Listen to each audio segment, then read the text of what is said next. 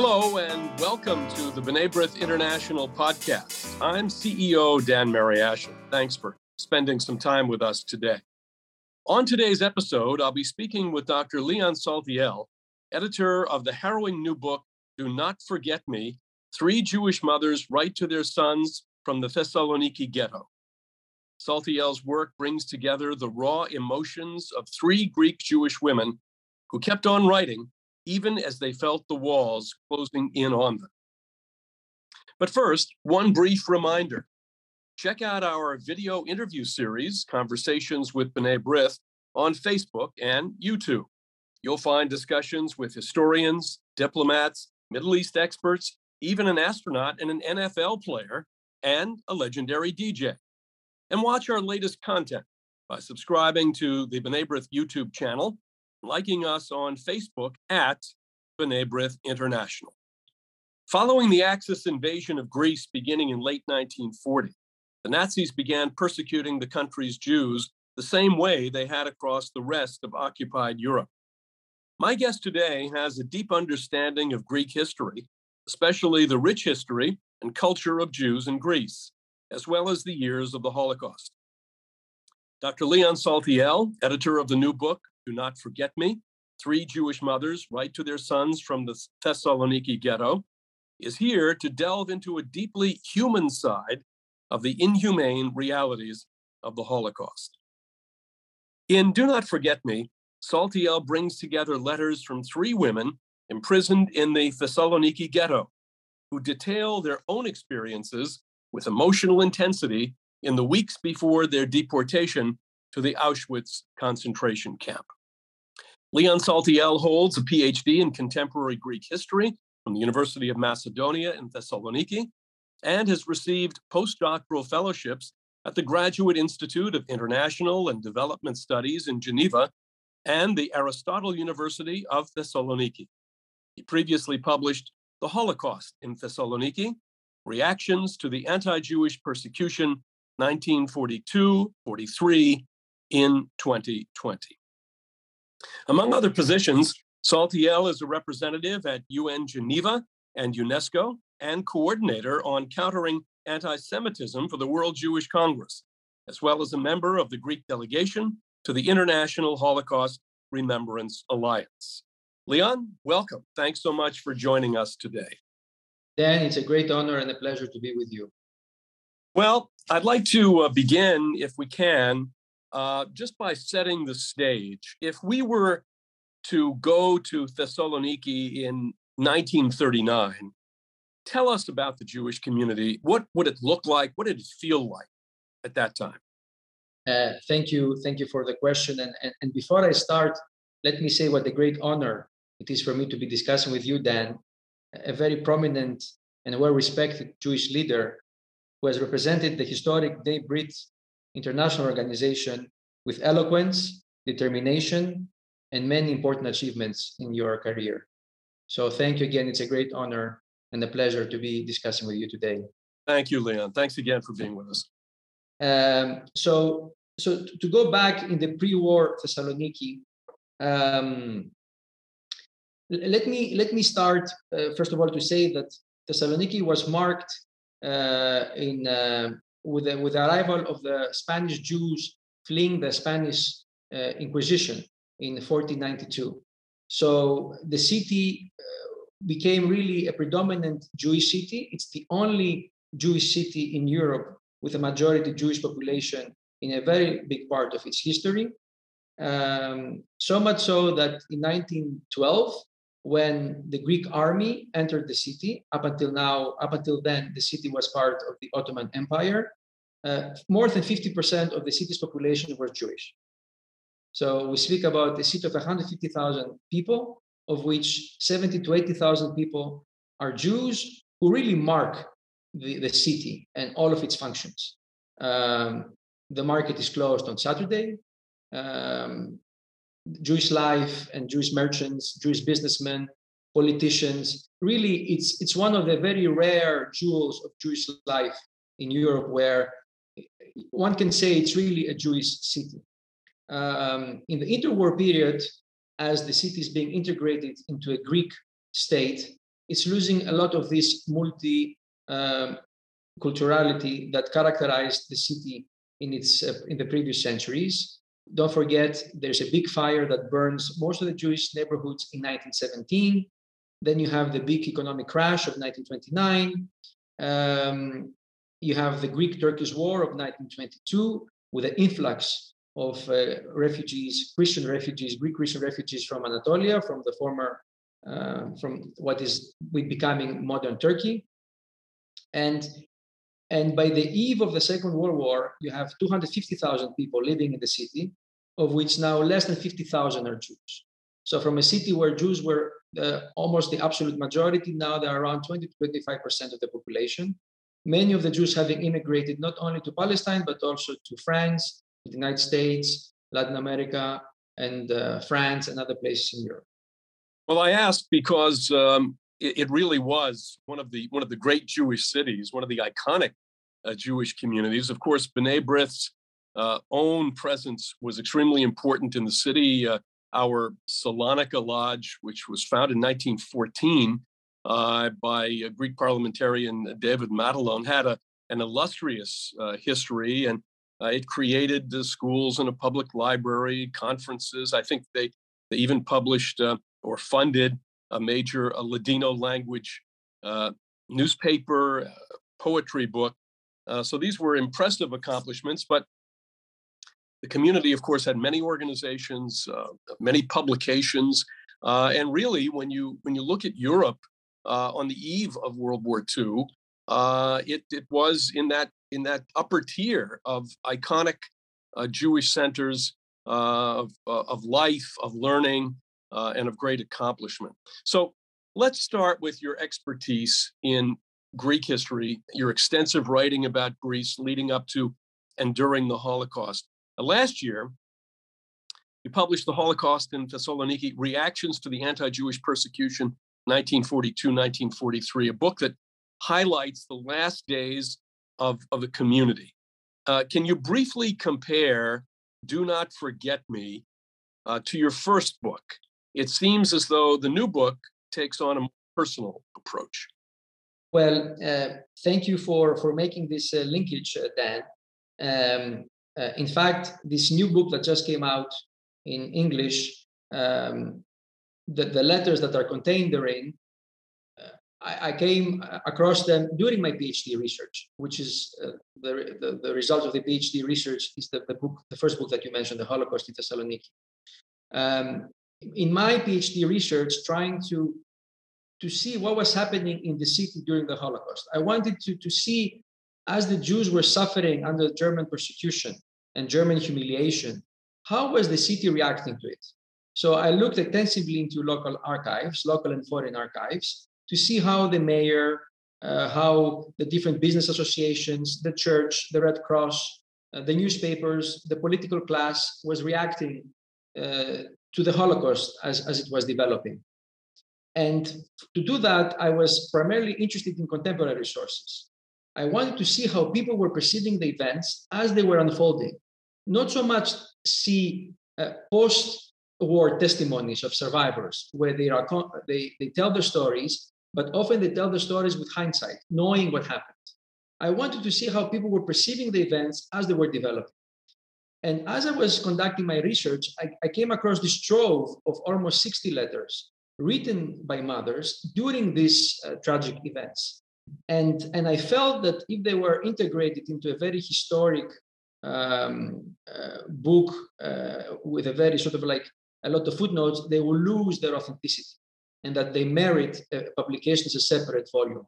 So this is the volume that just came out a couple of weeks ago. Let me say that the letters, interestingly enough, are written in French, because French was the lingua franca of the Eastern Mediterranean in that time. A lot has to do with the network of Alliance Israelite schools that came to bring to the Jewish community sort of like the Western culture. The book came out in Greek in 2018 and met a big editorial success. And now with the English version, we hope to reach out to the whole world.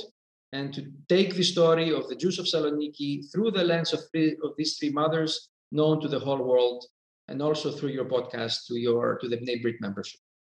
Well, because the Holocaust, unfortunately, has left us with so many untold and lesser known stories. 76 years on, there continue to be stories because there were 6 million stories. It's not only 6 million, it's 6 million stories. Now, what prompted you to bring the stories in particular of Serena Saltiel, Mathilde Baruch, and Neyama Kazes together? And was it emotionally difficult for you to examine the letters because you're so deeply involved in this reading of Greek history and Greek Jewish history? As you say, there are 6 million stories of victims of the Holocaust, but often they are forgotten in the big narrative, or they're also forgotten due to lack of sources. Some letters have been found, have been published, some by Yad Vashem, but they are fragments. It's one letter here, one letter there. What is the unique find in these letters that you have around 15 to 20 letters per mother. So you can really follow their lives, read their stories, feel their pain and their suffering, and all this through the unique relationship between mother and son, which is something universal and goes beyond the limits of Thessaloniki or Greece during the war, or even of the Holocaust. It speaks a universal language of love and family. And through this lens, you perceive these tragic events, which is a very unique viewpoint. Another interesting element is that these letters are intimate correspondence. They were never meant to be published. They were never meant to come to me, to my hands, to be edited and to be published. And in that sense, they contain so much, they're so original and so emotional that they touch everybody. So the Holocaust story becomes a very personal story, and people can very easily relate to it. These are the elements that I saw that really came to my understanding that this book has to come out. These stories have to be known, have to be read by the general public. And that's how I came to this publication. I see that a few individuals, including Zanet Patinu, the director of the Jewish Museum in Greece, contributed introductions to the letters that appear in your book. How do their perspectives enhance and broaden the contents of these letters? Well, thank you. And you mentioned Zanet Patinu, who is the director of the Jewish Museum of Greece. And the archives of two of the letters of two of the mothers are found in the archives of the Jewish Museum of Greece, and they were saved thanks to their immense collection. So I want to thank them for trusting me with this material, and that's why Zanet is contributing to the introduction, placing these letters within the collections of the Jewish Museum of Greece. Another person who wrote an introduction to the Greek version, which is included in this book, is Yannis Boutaris, the mayor of Thessaloniki at the time. He served for 8 years, who really opened up the city to the Jewish world and reconciled Thessaloniki with its Jewish history. So he contributed an introduction as well, as did Serge Klasfeld, the very famous Nazi hunter from France, who also has done extensive work on the Holocaust, its memory, and education of the Holocaust. And I also have an introduction, my own introduction, where I try to give this historical context to allow the reader to be more able to place these letters within the general developments, what was happening in the city and the country at the time. Yeah, I wanted to ask you about that, because in that separate essay, you historically, as you say, contextualize the letters in Do Not Forget Me. What was the political climate in Thessaloniki during the late 1930s leading up to the Holocaust? What was the state of anti-Semitism in the city at that time? Interesting question, because interwar anti-Semitism went through different waves. So in the end of the 20s and beginning of the 30s, you really have extensive anti-Semitic incidents in Thessaloniki. Newspapers writing anti-Semitic libels, the government being hostile towards the Jewish community, trying also to make the city purely Greek.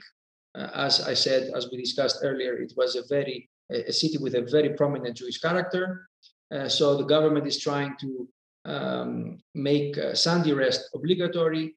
So by that way, making Jews lose an extra day of work, and different measures like that. And also there was the protocols of the Elder of Zion became prominent. They were circulating. In 1931, there is a pogrom in a Jewish neighborhood that was instigated by some local grievances. So the end of the 20s and beginning of the 30s are very tense.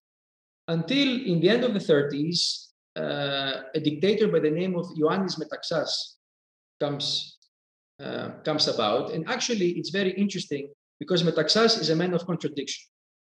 On the one hand, he's a dictator. He brings a military dictatorship system inspired by Mussolini. But at the same time, he's not anti-Semitic.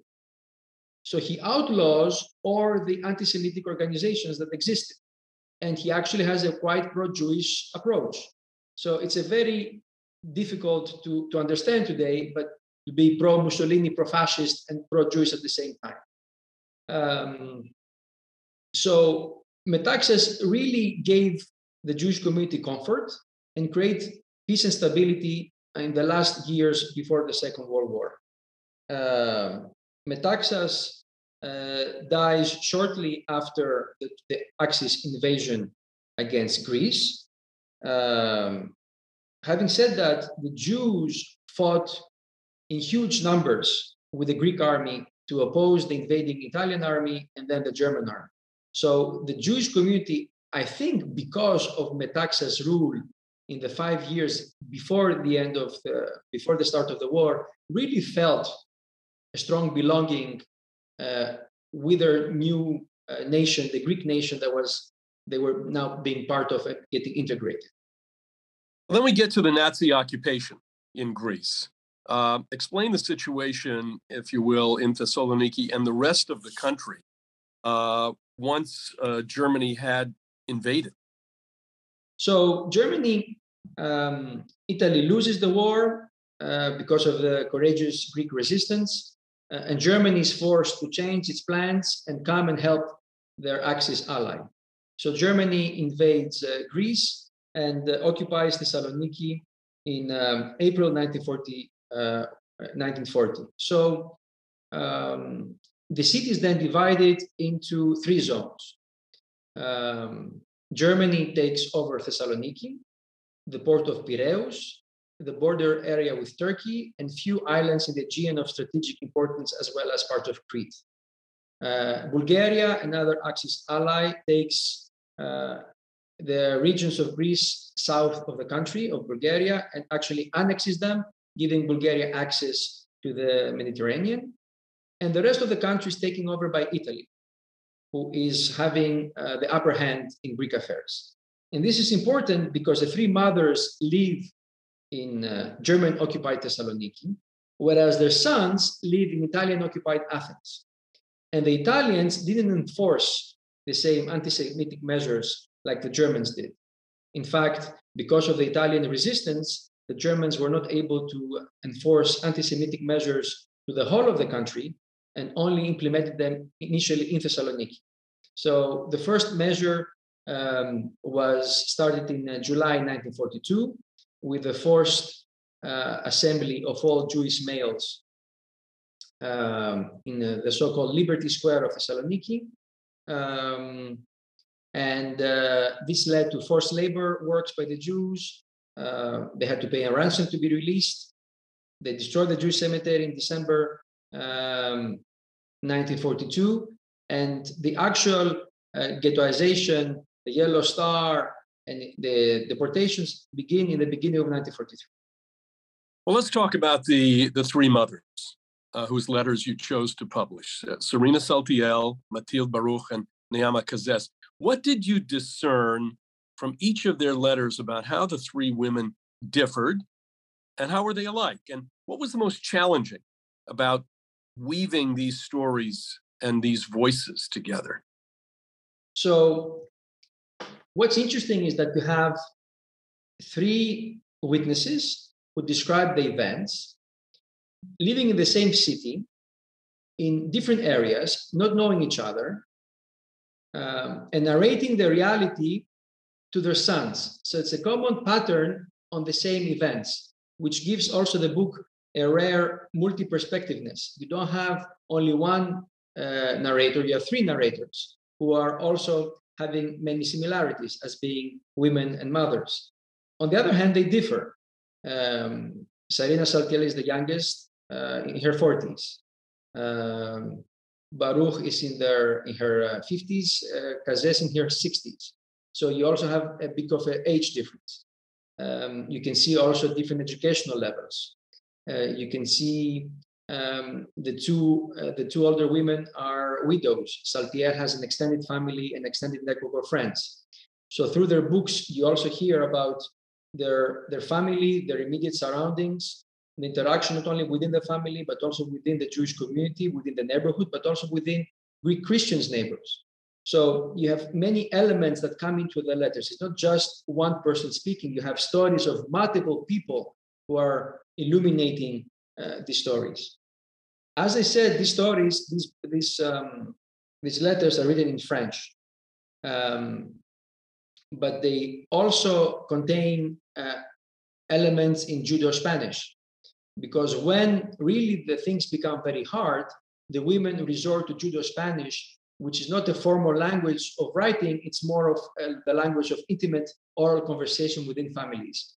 So a big part of these letters was to decipher this sort of like language soup, where you have Greek, Hebrew, Turkish, Spanish, French, all coexisting together, and try to preserve some of this language diversity in an English translation.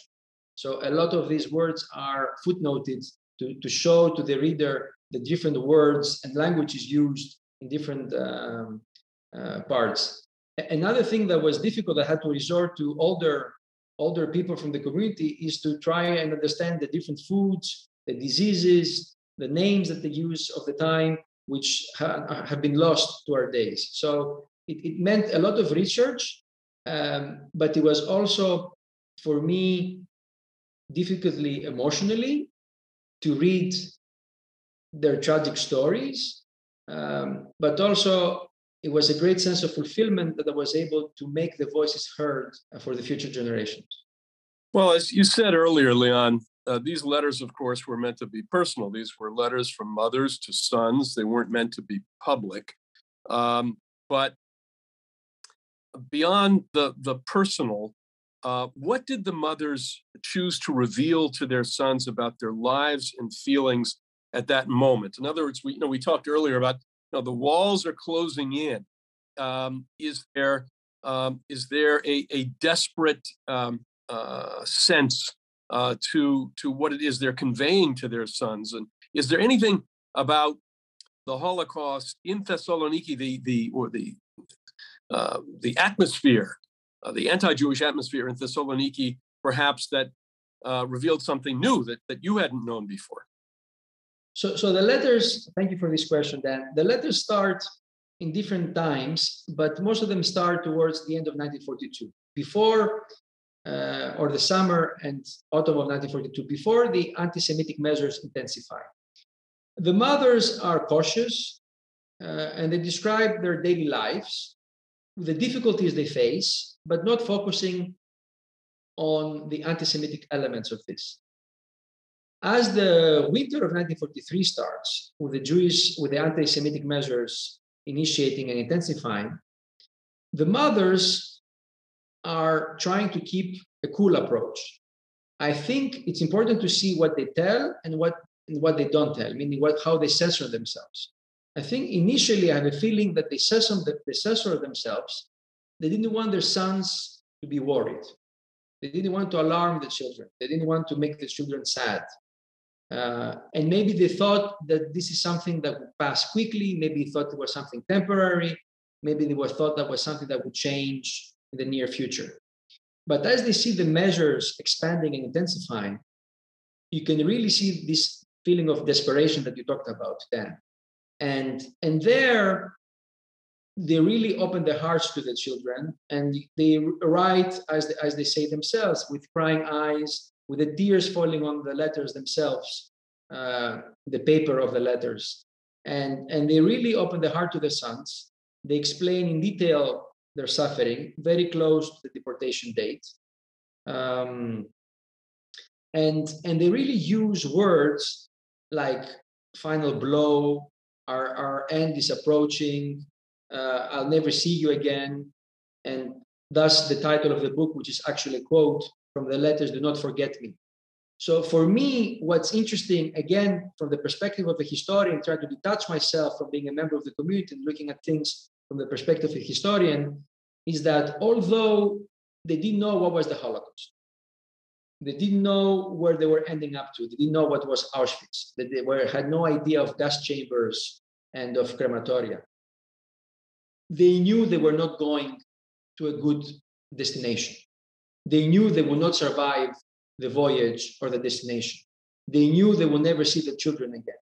And I think that's important for us to understand that even if the Jews of Thessaloniki, but possibly beyond, did not really know the exact details of the final solution, they could sense it.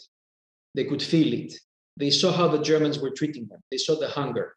They saw the first deportation trains with 60, 70 people on one wagon, no food, no sanitation, no water. They saw old people, young people, pregnant women, sick people, all sent off. They knew that was not a benign occupier sending them for relocation. They knew they were going to die. So that also for me raises questions. First of all, it helps me understand how people were thinking and perceiving the events of the time, and also opens up new ways to then address how the authorities responded. Because if these people had these feelings, I'm sure the whole city had the same feelings. So the Holocaust was not an isolated event that affected a few people in a ghetto. A whole city could feel this. Don't forget, as we discussed, the Jews were 20-25% of the city, living in very central areas, occupying positions in business, in politics, in commerce, in education. So it wasn't something that happened far away. So the fact that everybody could see it and feel it raises new questions about how they responded to it. Did the contents of the letters lend themselves well to translation? Because again, you're going from one language to another. These are personal letters. These aren't just normal, one language to another where a translator does the documents. This had to be a situation where the emotion was conveyed. How closely did you work with the translator in allowing the emotion to come through as it does in your book? Well, Jenny Dimitriou, who translated the letters, did an excellent job in trying to keep this emotion and this authenticity of the letters.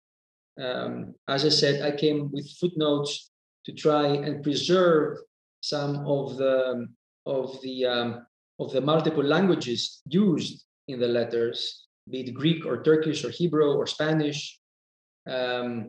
It also, the language used tells you a lot about the linguistic realities of the time.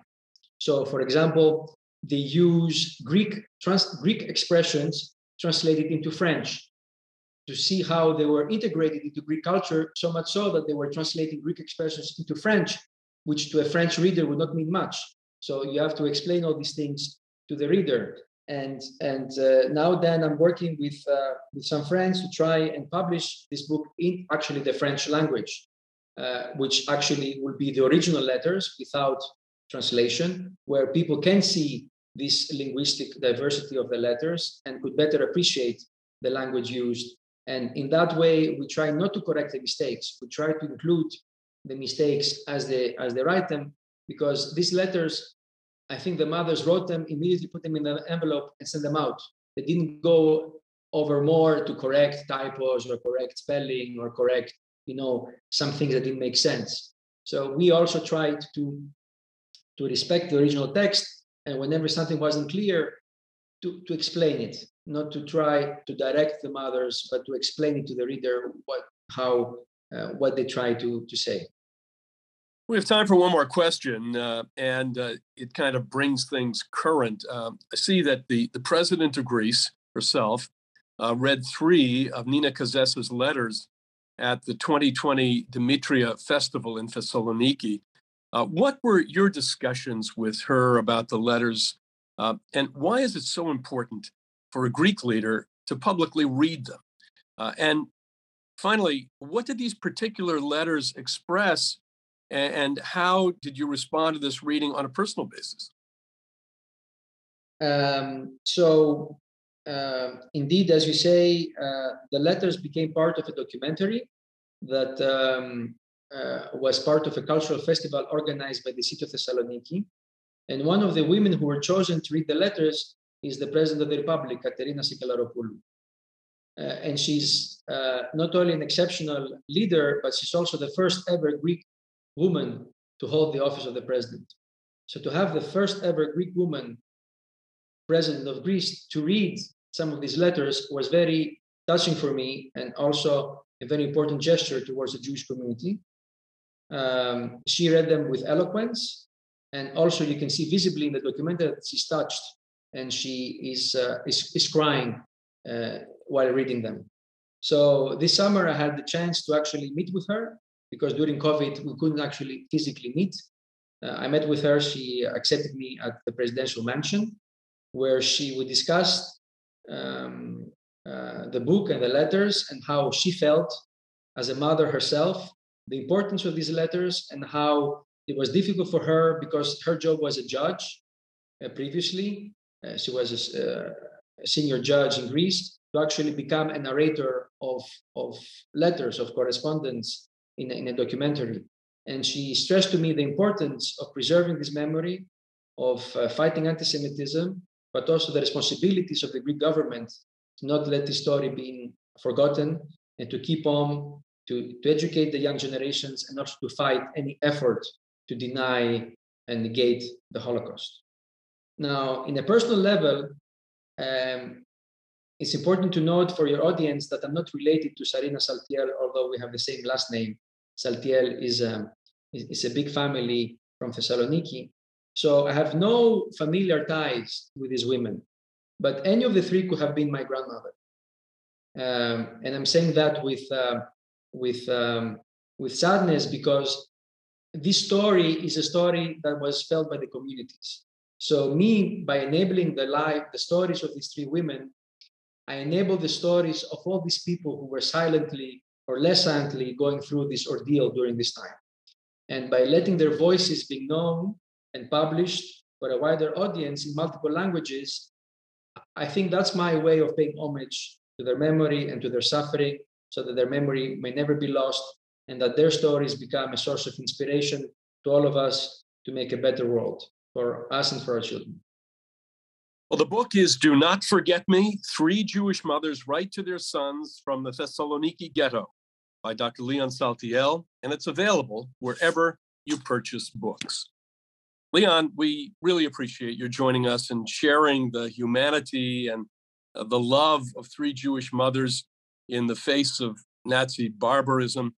Every victim deserves to have their story told with dignity. You have done this with this magnificent book.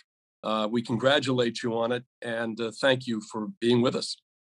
Dan, thank you for your leadership. Thank you for your time, and thank you for spotlighting this book to your audience.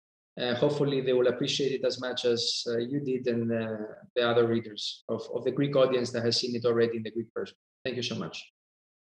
Well, if you're looking for more of our diverse content, visit our website, b'nai-b'rith.org, to listen to all of our conversations, podcasts, and live interviews. Thanks to the author, editor, and historian, Dr. Leon Saltiel, for joining me. And as always, thank you for listening. If you like what you've heard, make sure you subscribe to the B'nai B'rith podcast on Apple Podcasts, Spotify, or wherever you listen. I'm your host, Dan Mariashin. Talk to you again soon.